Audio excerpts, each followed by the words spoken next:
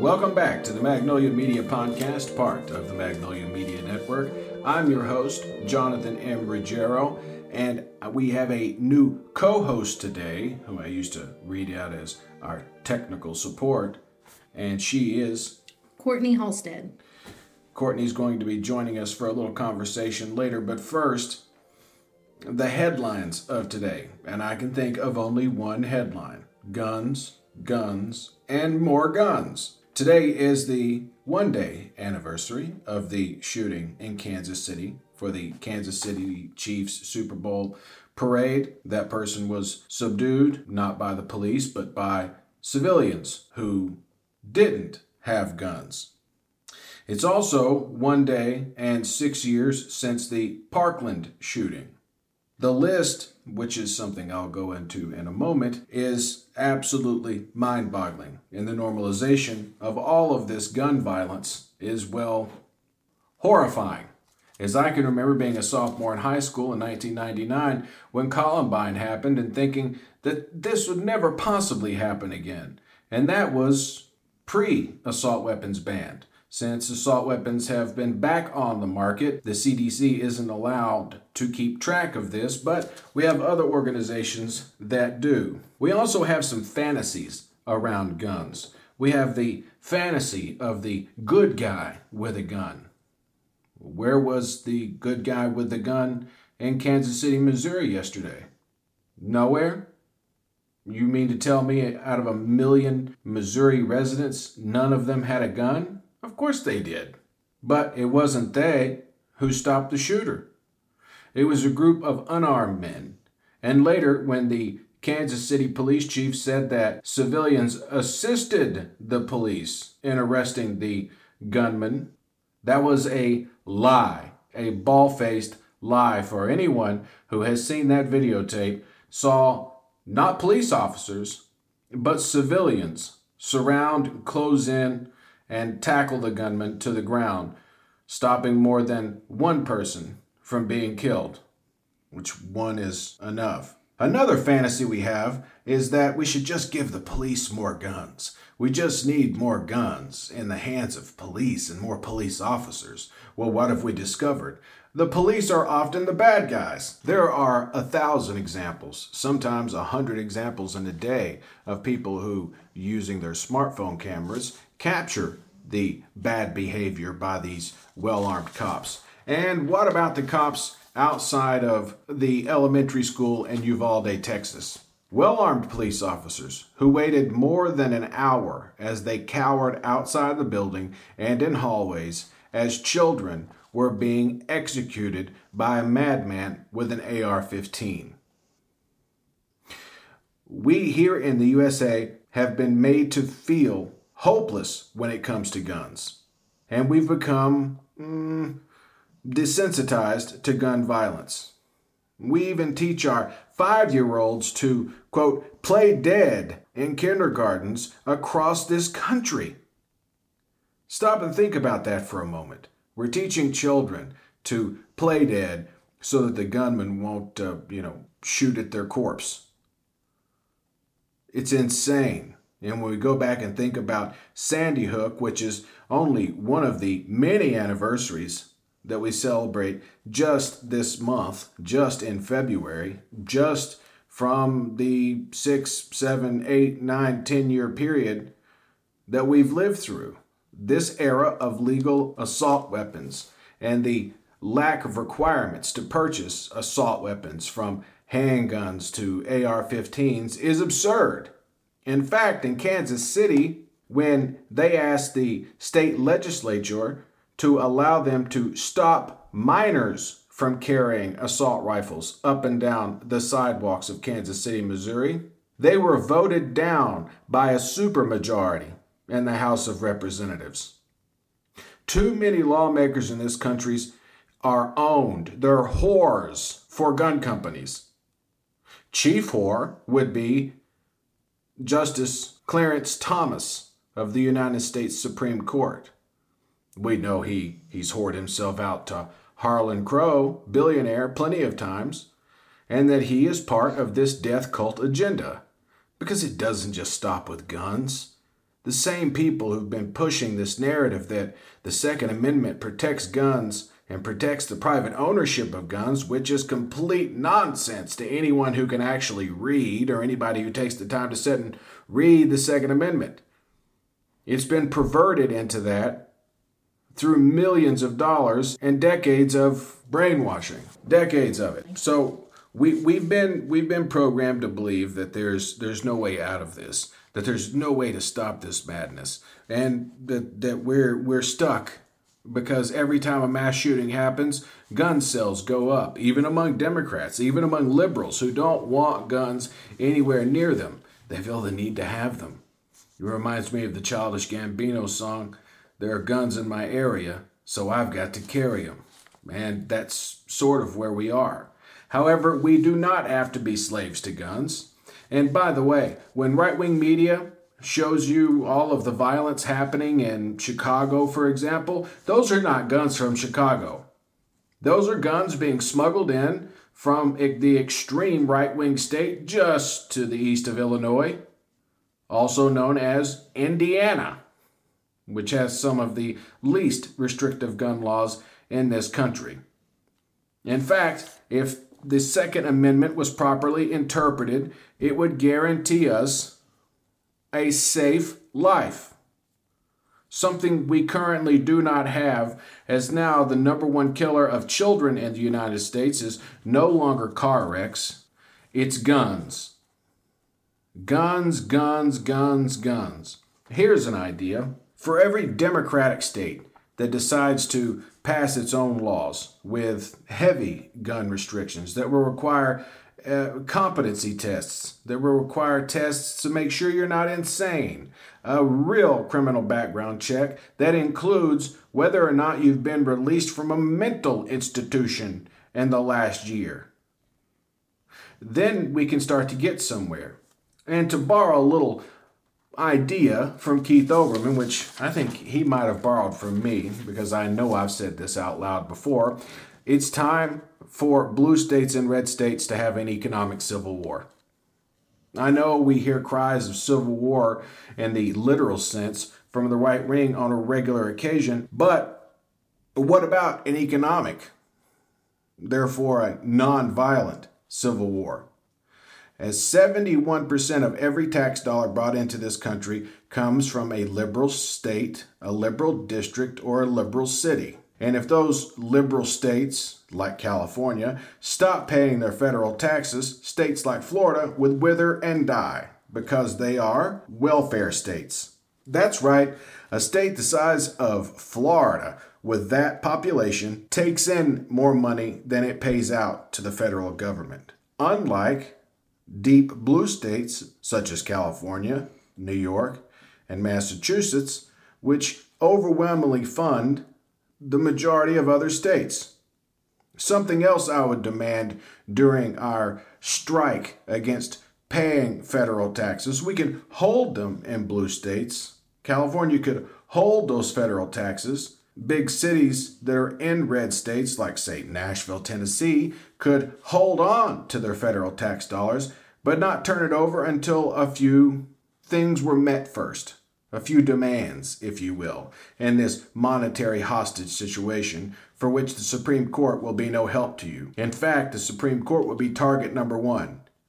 Samuel Alito, Neil Gorsuch, Amy Coney, the religious bandit Barrett, of course that whore, that prostitute of a Supreme Court Judge Clarence Thomas, and even Chief Justice John Roberts. You have to go to re-legitimize the court.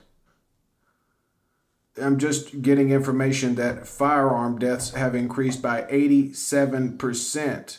And what was the time frame on that? In the past 10 years. In the past 10 years, we've seen an 87% tick up in firearm deaths. And it's not as if 10 years ago it wasn't happening as well. I do believe that's a higher growth rate than cancer. 1,311 deaths in 2011 has now reached 2,590 deaths since 2021. Well, you're hearing those numbers firsthand as they're being read from statistical fact keepers online. let's just take a moment and consider what's happened over the last few years. Republicans, we know, are going to run away from all of this and do nothing more than send their thoughts and prayers. But this is reporting from the Gun Violence Archive, which does a very good job of archiving and keeping track of gun deaths, since it is literally illegal for the CDC to do so. In order to pass funding for the CDC, this is something Republicans demanded, that gun deaths not be tracked, which makes zero sense. Unless, of course, you're taking a bunch of money from gun companies, and then you wouldn't want that out there, would you? I mean, you wouldn't be faced with it every day, the way you're faced with a mass shooting almost every day, and you can send your thoughts and prayers. Or if you're like Donald Trump. During my 4 years, nothing happened, and there was great pressure on me having to do with guns. We did nothing. We didn't yield. Those numbers I was talking about show that deaths and the dates and anniversaries of those massacres, and guess what? We have anniversary almost every day of the year. Furthermore, we have several left for this month, February of 2024 alone. On February 19th in 2013, there was a shooting in California. It was in Orange County. 3 killed, 3 wounded. On February 21st, 2013, 1 killed and 3 injured. Again, in California. The first day of February, when in 2013, 1 was killed and 3 was injured in Oakland, California. And on the second day of February in 2013, here in Tennessee, we had yet another mass shooting. On February 7th, 2013, this time, Illinois. February 9th, 2013, Louisiana. February 11th, 2013, California. February 11th, twice in one day, in 2013, this time in Delaware. February 12th, 2013, Utah. That's just the first half of February. And that's just in 2013. Biden could go it alone.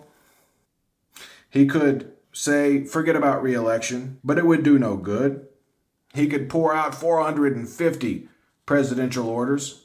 They would all be overturned by the Supreme Court, which has so perverted the Second Amendment that people actually believe they have a right to firearms, that they have a right to them, when that's actually not in there anywhere. But the word well-regulated is definitely in the Second Amendment to the Constitution of the United States.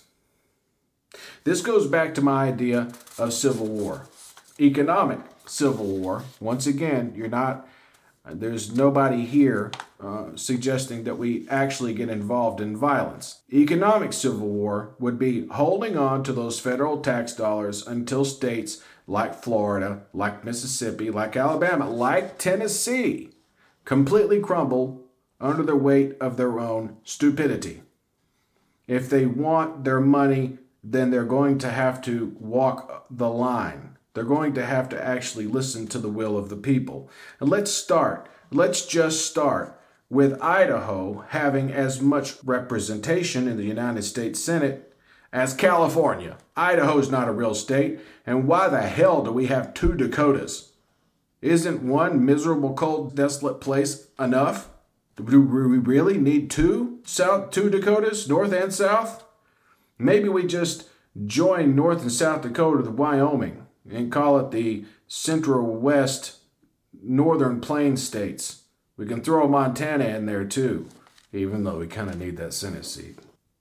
As we await the Supreme Court's final decision on whether or not Donald Trump has absolute immunity, which would mean Joe Biden has absolute immunity, whether they decide to allow the January 6th case in D.C. to go forward or not, all hangs in the balance. But breaking news from CBS just before we went on the air, the New York District Attorney's criminal case against Donald Trump for the Stormy Daniels payoff in 2016 will go ahead as scheduled on March 25th.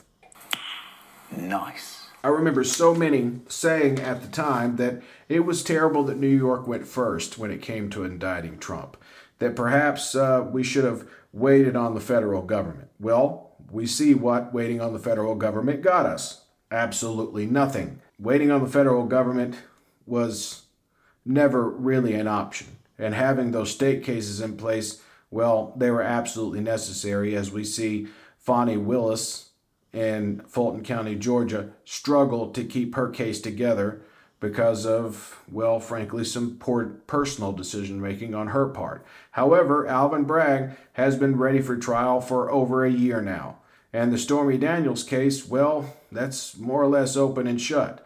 And by not disclosing that on his financial statement is a crime, not only in the state of New York, in the city of New York, but in the United States of America. You don't go around paying hush money to porn stars and expect not to pay for it in a criminal fashion at some point in time. Now that I've gone through my daily tirade, we've already welcomed my guest host for the day, Miss Courtney Halstead. Courtney, weigh in on this with me for a moment. Let's talk about guns for a second. And what is the appropriate action in your mind for the federal government, for state governments, for city governments to take to curb some of this? Well, obviously it is a problem, and it is something that's not going to be like a one state at a time. I think we're going to have to all or nothing this. I think the federal government needs to step in and kind of take over from the states. If you have one state here, one state there controlling guns, it's not going to matter as much as if it's a collective. We point that out that after Sandy Hook, Connecticut has one of the lowest gun death rates in America, and I think part of the reason is because Connecticut is sort of encompassed by liberal states that also have strict gun laws. You have New York just to the southwest. You have Massachusetts to the north. You have those big, wealthy, liberal states that have said, no, this isn't going to happen anymore. Where Chicago is located right on the Indiana border. So you have guns flooding in that are being stolen from gun shops in Indiana and then driven back into Illinois. And we see this time and time and time again. So when they talk about carnage in Chicago, it's really carnage in Chicago via right-wing Indiana, which isn't something you'll hear on Fox News, but it's a fact, and it's something you'll hear here on the Magnolia Media Network. So in order to get anything done federally, though, it's almost as if we would have to use our biggest strength. And again, I referred to this in the opening tirade. Just hold on to the money. Take the money away from them long enough to get the whores out. Because let's be honest, when it comes to legislation and campaign finance reform and... I mean, like you said, I think withholding the money is going to be the best idea because, like you said earlier, we've been desensitized to violence. Gun control is definitely an issue, but first and foremost, I think the only way we're going to get things done is by withholding money from the states that aren't... the welfare states. Right. And at that point, if you're taking more than you give anyway, you're not necessarily right. And there's no way that the amount of money that California is paying annually into the federal government, for example, or the state of New York, which I think both are well over $100 billion, there's no way that those states are ever going to recoup that level of service from the federal government itself. It's never going to get that kind of infrastructure money back. They simply provide too much money for welfare states. And that's fine. And these are the same states that claim socialism and communism and the left-wing idea. Well, you guys survive on socialism. Exactly. It's the states that are against the socialism. And while there is a sense of all for one and one for all within the states, if you have a state like Florida that's a welfare state, but at the same time they're now book burning and doing everything else that shouldn't be done. Now they're just a burden. Now you're actually harming the United States. It's not like you're providing anything. You're not providing a service. You're not providing great schools. Nothing. No, I think that Florida is going to suffer a great brain drain. And I love Professor Galloway. This is the dog, Professor Scott Galloway's basic idea that if you are in a state that's engaged in book burning or doing away with what's perceived as DEI, diversity, equity, and inclusion, that your high school diploma just should be invalid. In blue states, where most of I can't think of a red state that has a major university other than Georgia, Emory, and Tennessee with Vanderbilt. But those certainly are not the conservative parts of those states. But I mean, I agree to an extent, because you got to remember a high school student's not going to be able to up and move and pick their own high school. They are somewhat at the mercy of their surroundings. Right. I feel like if a student can still test out or some benchmark to show that they do still have the skills for the real life, I mean, their high school diploma shouldn't just be null and void. So what you're saying is their high school diploma would be fine as long as they were able to pass basic tests. Right, and obviously show that they've done the research, maybe they've read books on their own, or they're ready to be a functioning member of society and continue their life. Yeah, because it would essentially, under my concept, which is first of all, I don't think it would take very long for states like Missouri and Arkansas and other bastions of garbage would finally concede, and stop doubling down when their students aren't getting into Harvard or Yale. Their students, they're not even getting into state universities in places like Illinois, where, of course, you have a lot of great universities. And then the private universities like Northwestern and Notre Dame, which is in Indiana, could sort of make their own decision. But what you're suggesting is let them have their high school diploma so long as they can pass this test. And if they move from state to state, in the future, that's okay, but you have to be able to pass this basic civics test / American history test to even move forward. To an extent, yes. I just feel like for children, essentially, that cannot survive on their own, cannot drive, cannot do X, Y, and Z, I don't think they should be punished for something they weren't necessarily, wasn't their choice. Because a lot of kids could still do the extra research and reading, outside of school. They could. And I think that would have to be encouraged by parents. But I do. Oh, I agree. I do believe something punitive has to happen to stop what's going on in states like Florida. Number one, let's stop patronizing those states. No more trips to the beach in shitty ass Florida. It's not like the beaches are really that great there anymore. They're filthy anyway. I mean, from Daytona to Destin. Naples and Destin, they're filthy beaches anyway. It's like 120 degrees in December in Florida now, so it's not attractive for those reasons. You have an NAACP travel advisory against going to Florida. As long as that is in effect, I will not step foot in the state. I don't care what the quality of life is. I can probably get a better quality of life in Hawaii, which is a deep blue state that, is every bit as tropical and healthy as Florida, probably healthier because, of the, lack of available injectable drugs on every corner. I mean, Florida's still the leading pain clinic state in the United States. So there's that to take into when consideration. I was there, the decade's difference, it's still an awful place. Well, I mean, I lived in Florida as well. We're obviously coming to you from Knoxville, Tennessee, but I lived in Florida as a child. And then we had a summer home there that I guess from ages 8 till about 13 or 14 we used on a pretty regular occasion.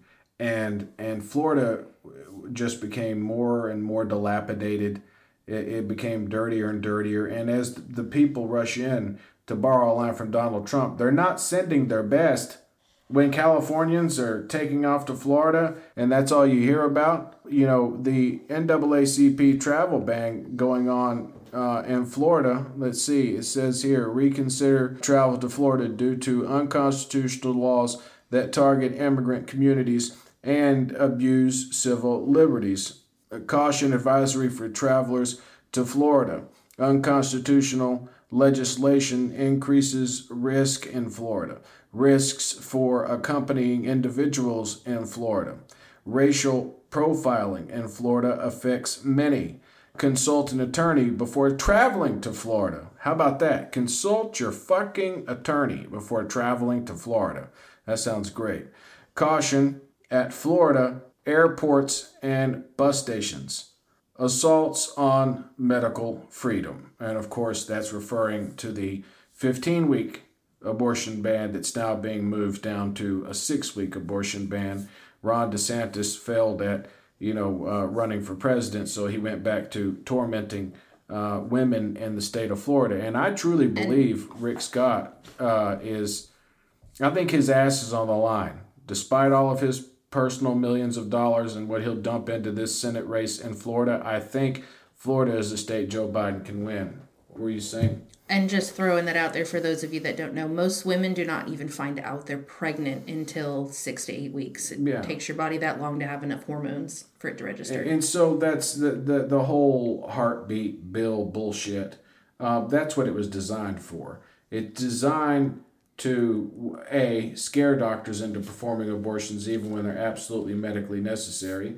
And 2, it's there so that the line is so blurry that a physician just won't do them, period. Even when you come in, you might be you look at a state like Texas where if your neighbor tells on you for having an abortion, they're awarded civilly $10,000 against your estate. And that's putting our doctors in a rock and a hard place and going to leave us at a very, very, very large shortage of gynecologists because they're not going to want to take the risk for that. It's already happening. We're seeing a migration of 20% of active gynecologists have changed states, have moved. Gynecology is, of course, a well-paying career, and these people have the choice as to where they practice. And so packing it up and joining a new medical group in, let's say, Illinois, Virginia, on up the East Coast, Maryland, for example, or out west, California, Washington. I think it should be illegal to make doctors choose in a sense like that. I mean, these people take an oath to protect their patients, and you are making them break that oath by watching a mother die because she couldn't survive a pregnancy. And these stories are coming out more and more. And the fact that we're not seeing just a deluge of these stories coming from Florida and Texas makes one stop and wonder, why? What's going on? When fascism sets in, and that's what is setting in Florida and in Texas, and the fact the Supreme Court hasn't said, no, you can't incentivize neighbors to sue their neighbors the way... That's just abhorrent. That's what Texas has done. They've said if you are aware that your neighbor, for example, has had an abortion, then tell us, and if that's proven to be true, then you're automatically awarded $10,000 against their estate. I mean, now you're just dividing communities and neighborhoods. You're dividing people even more than they already were before. I think that's the whole point. The same thing, and here's another thing I don't get, and hopefully in a second Biden term with a real attorney general, now I see why Merrick Garland was so unappealing to conservatives back in 2016. He's damn near spineless. He sounds weak and feckless. He waited 2 years to appoint Jack Smith to Donald Trump's ass.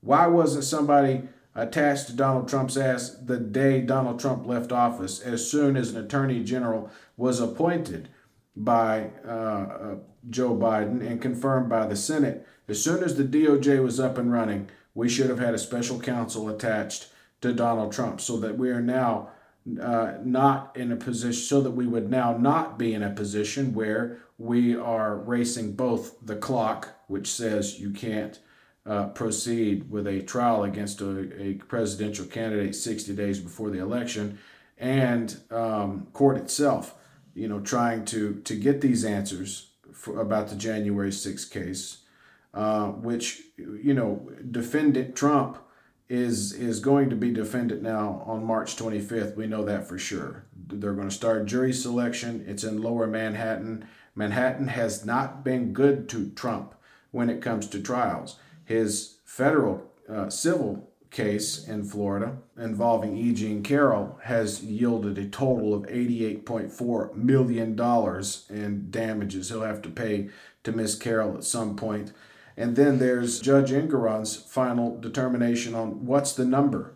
What's the number going to be? Letitia James's office is seeking $370 million, but when you add the fact, now we find out, even though he was found guilty, Alan Weisselberg, former Trump CFO for 30 years, committed perjury during his trial and is now working hand in hand with Judge Engeron to help him come up with that number to avoid going to prison. Now the whole thing just took a leap, took a huge step in a different direction, because Alan Weisselberg is working with Judge Engeron, and I think we're likely to see a $500, $600, $700 million judgment disgorgement in this particular case from Donald Trump. So we've been talking frequently about Donald Trump owing this person, that person, everybody, but he's also broke. So I know they're going to disgorge his properties and what few remaining assets he has left, but what are they going to do if he just runs out of money? Well, they've had two financial monitors closely watching everything Donald Trump does now since the beginning of the civil fraud trial, even before the civil fraud trial, to make sure that money stays there. Thus far, we know he has used all of you out there in MAGA world to pay his bills thus far. Last year, $60 million was paid to attorneys out of your money that's supposed to go to help elect a guy. So, at some point, yeah, he's going to have to put up or shut up. Again, he had to put up in order to appeal, and this was last Monday. In order to appeal that $83 million judgment, he had to come up with all $83.3 million. So that money's coming from his sycophants. It's coming from, Joe Trashman or Joe Plumber or, whoever. It's not coming from his billionaire donors because, frankly, he doesn't have any of those left. They've sort of obviously broken off and gone toward Nikki Haley because, Nikki Haley could win the general election. But she's starting off with such a low sum from the GOP because Trump's used it all. That's what people don't realize. Every penny is... Yeah, but the thing about her is that she was backed by the Koch network, which is the largest billionaire PAC for any Republican running for office. They absolutely will not support Trump. By the way, the Republican Party, and not just in states, but now nationally, is having to look for lines of credit because Trump has cost them so much money. It's not just Trump. They're also paying for the fake electors in the Georgia RICO case, the people who said they would go and cast their ballot for Donald Trump against the will of the people of Georgia.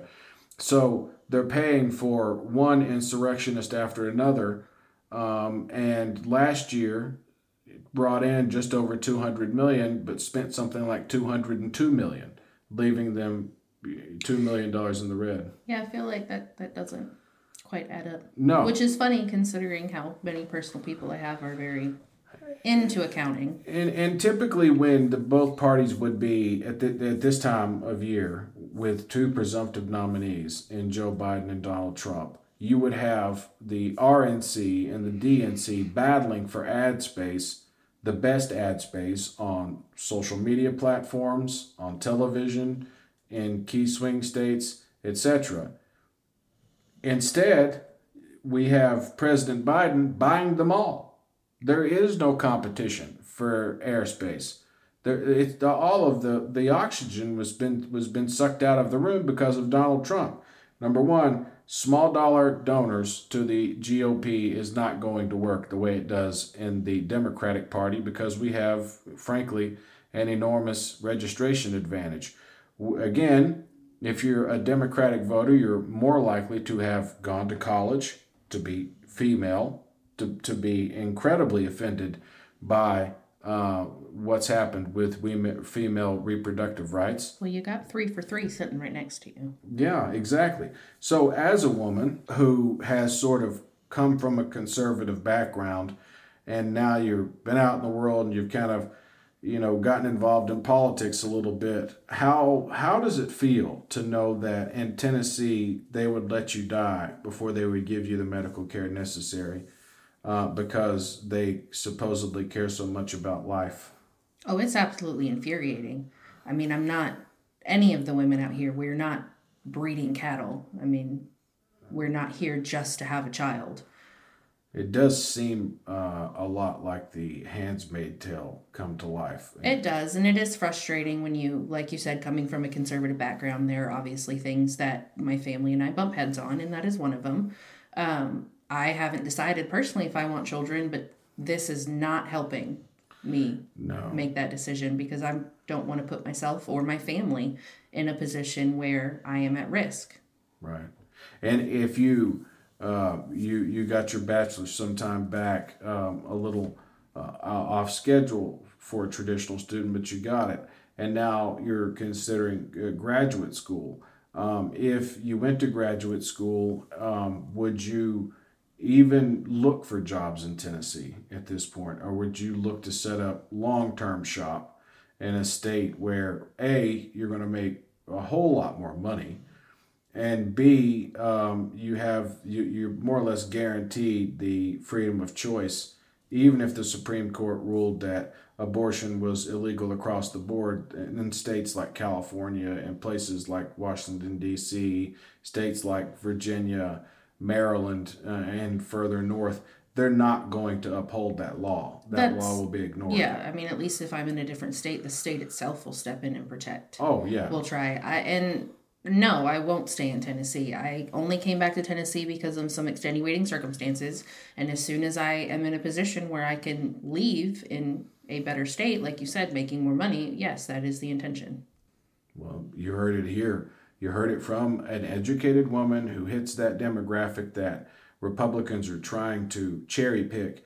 They're losing by the widest margin either party's ever lost to one gender or the other. Right now, at least according to the Quinnipiac poll, it's a 26-point voting advantage for Democrats among women who are more likely to vote than among men. By the way, Republicans have about a 10-point lead among men with a margin of error of almost 4%, so that could be as little as 5 or 6%. And throwing back, real quick, as we're on the women's health, for those of you that are unaware, 1 out of every 6 American women has been the victim of a completed or attempted rape, but you also have to remember that are reported cases.